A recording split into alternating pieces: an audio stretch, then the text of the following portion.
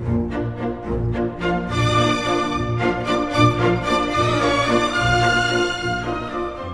Wine Taste Podcast.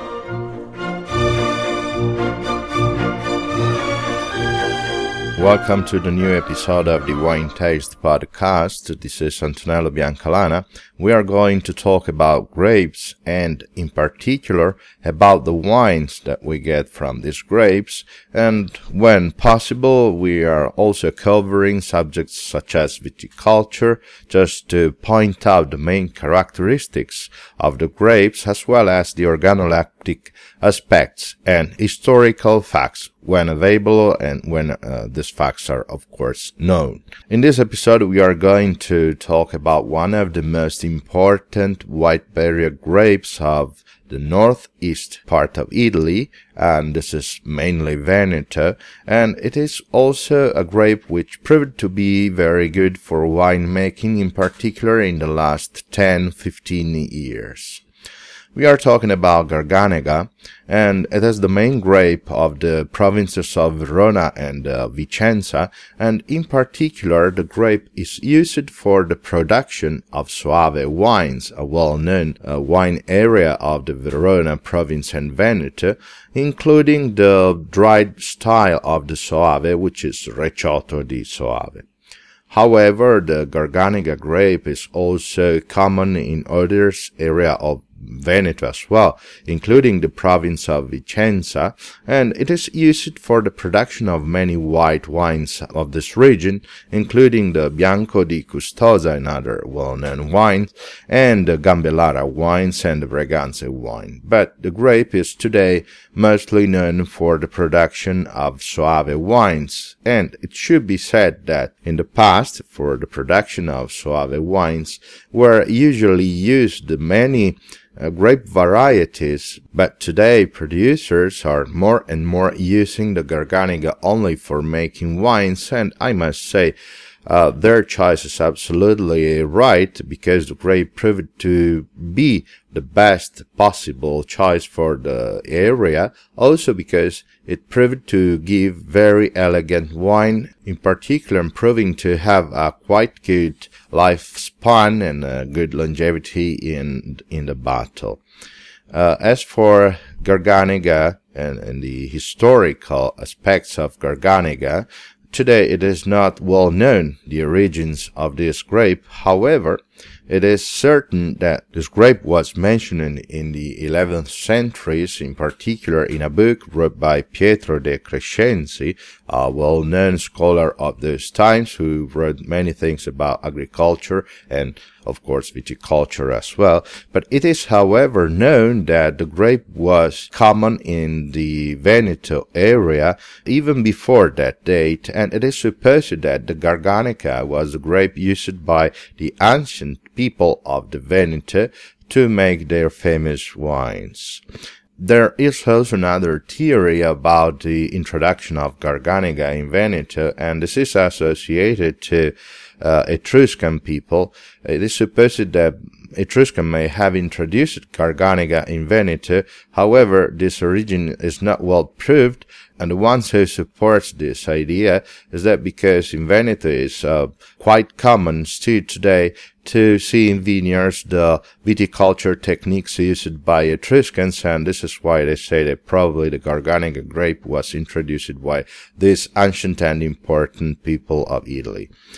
It is also said that Garganega may have some genetical connection with the Nuragus, another white berry grapes from Sardinia, and the Grecaniche, a white berry grape of Sicily. However, this seems not to be quite proved, but it is certain that Garganega is the leading star of the vineyards in Veneto and for the production of white wines.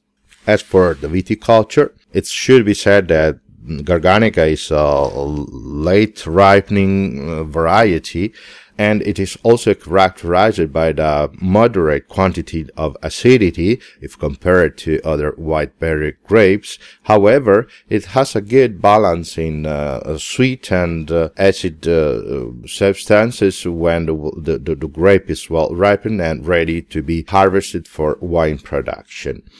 It should be said that as for the historical origins of the grape, that Pietro de Crescenzi, at his times, pointed out that there were two types of Garganega.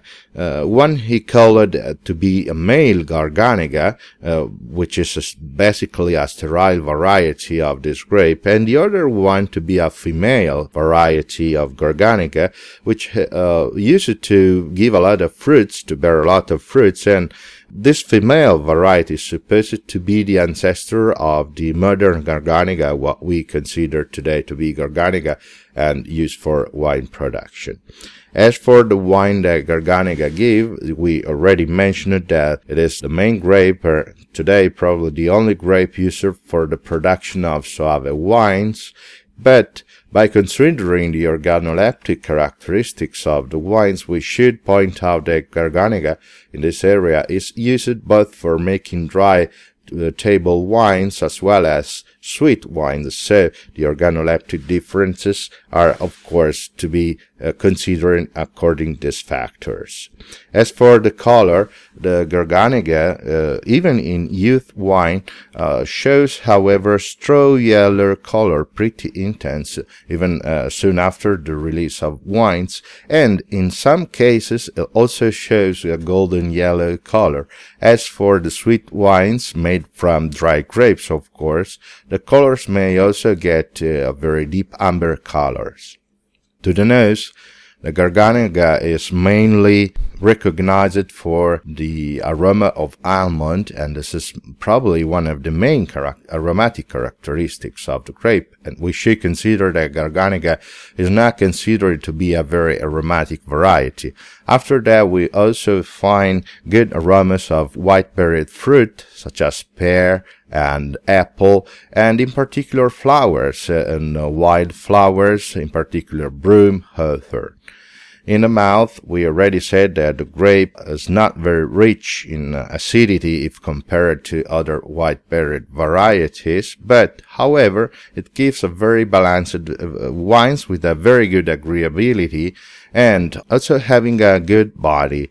Garganega proved to be a grape suitable for the aging in bottle, and today, because of the wines of past production, we found out that the best Garganega may also age in bottle for some years, giving a fuller wines and also expressing a very good minerality.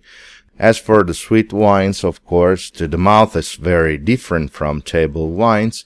However, of course, sweetness is one of the main characteristics, but in both wines you can perceive at the end of the tasting a very intense flavor of almonds as well as fruit, apple and pear in particular. Okay, time is up, and this is also the end of these episodes, and I would also like to send my season's greetings to all of you who are listening to our podcast, and of course my best wishes to you, your family, your friends, and of course I also hope that you will join us in the next episode of the Wine Taste Podcast, which is probably going to be published at the end of the month. But for the moment, my best wishes to you to have a very good time with your family and friends, and hopefully having a good wine in moderation, however, always good and quality wine. I hope you will join us next episode of the Wine Taste Podcast. My best wishes to you all.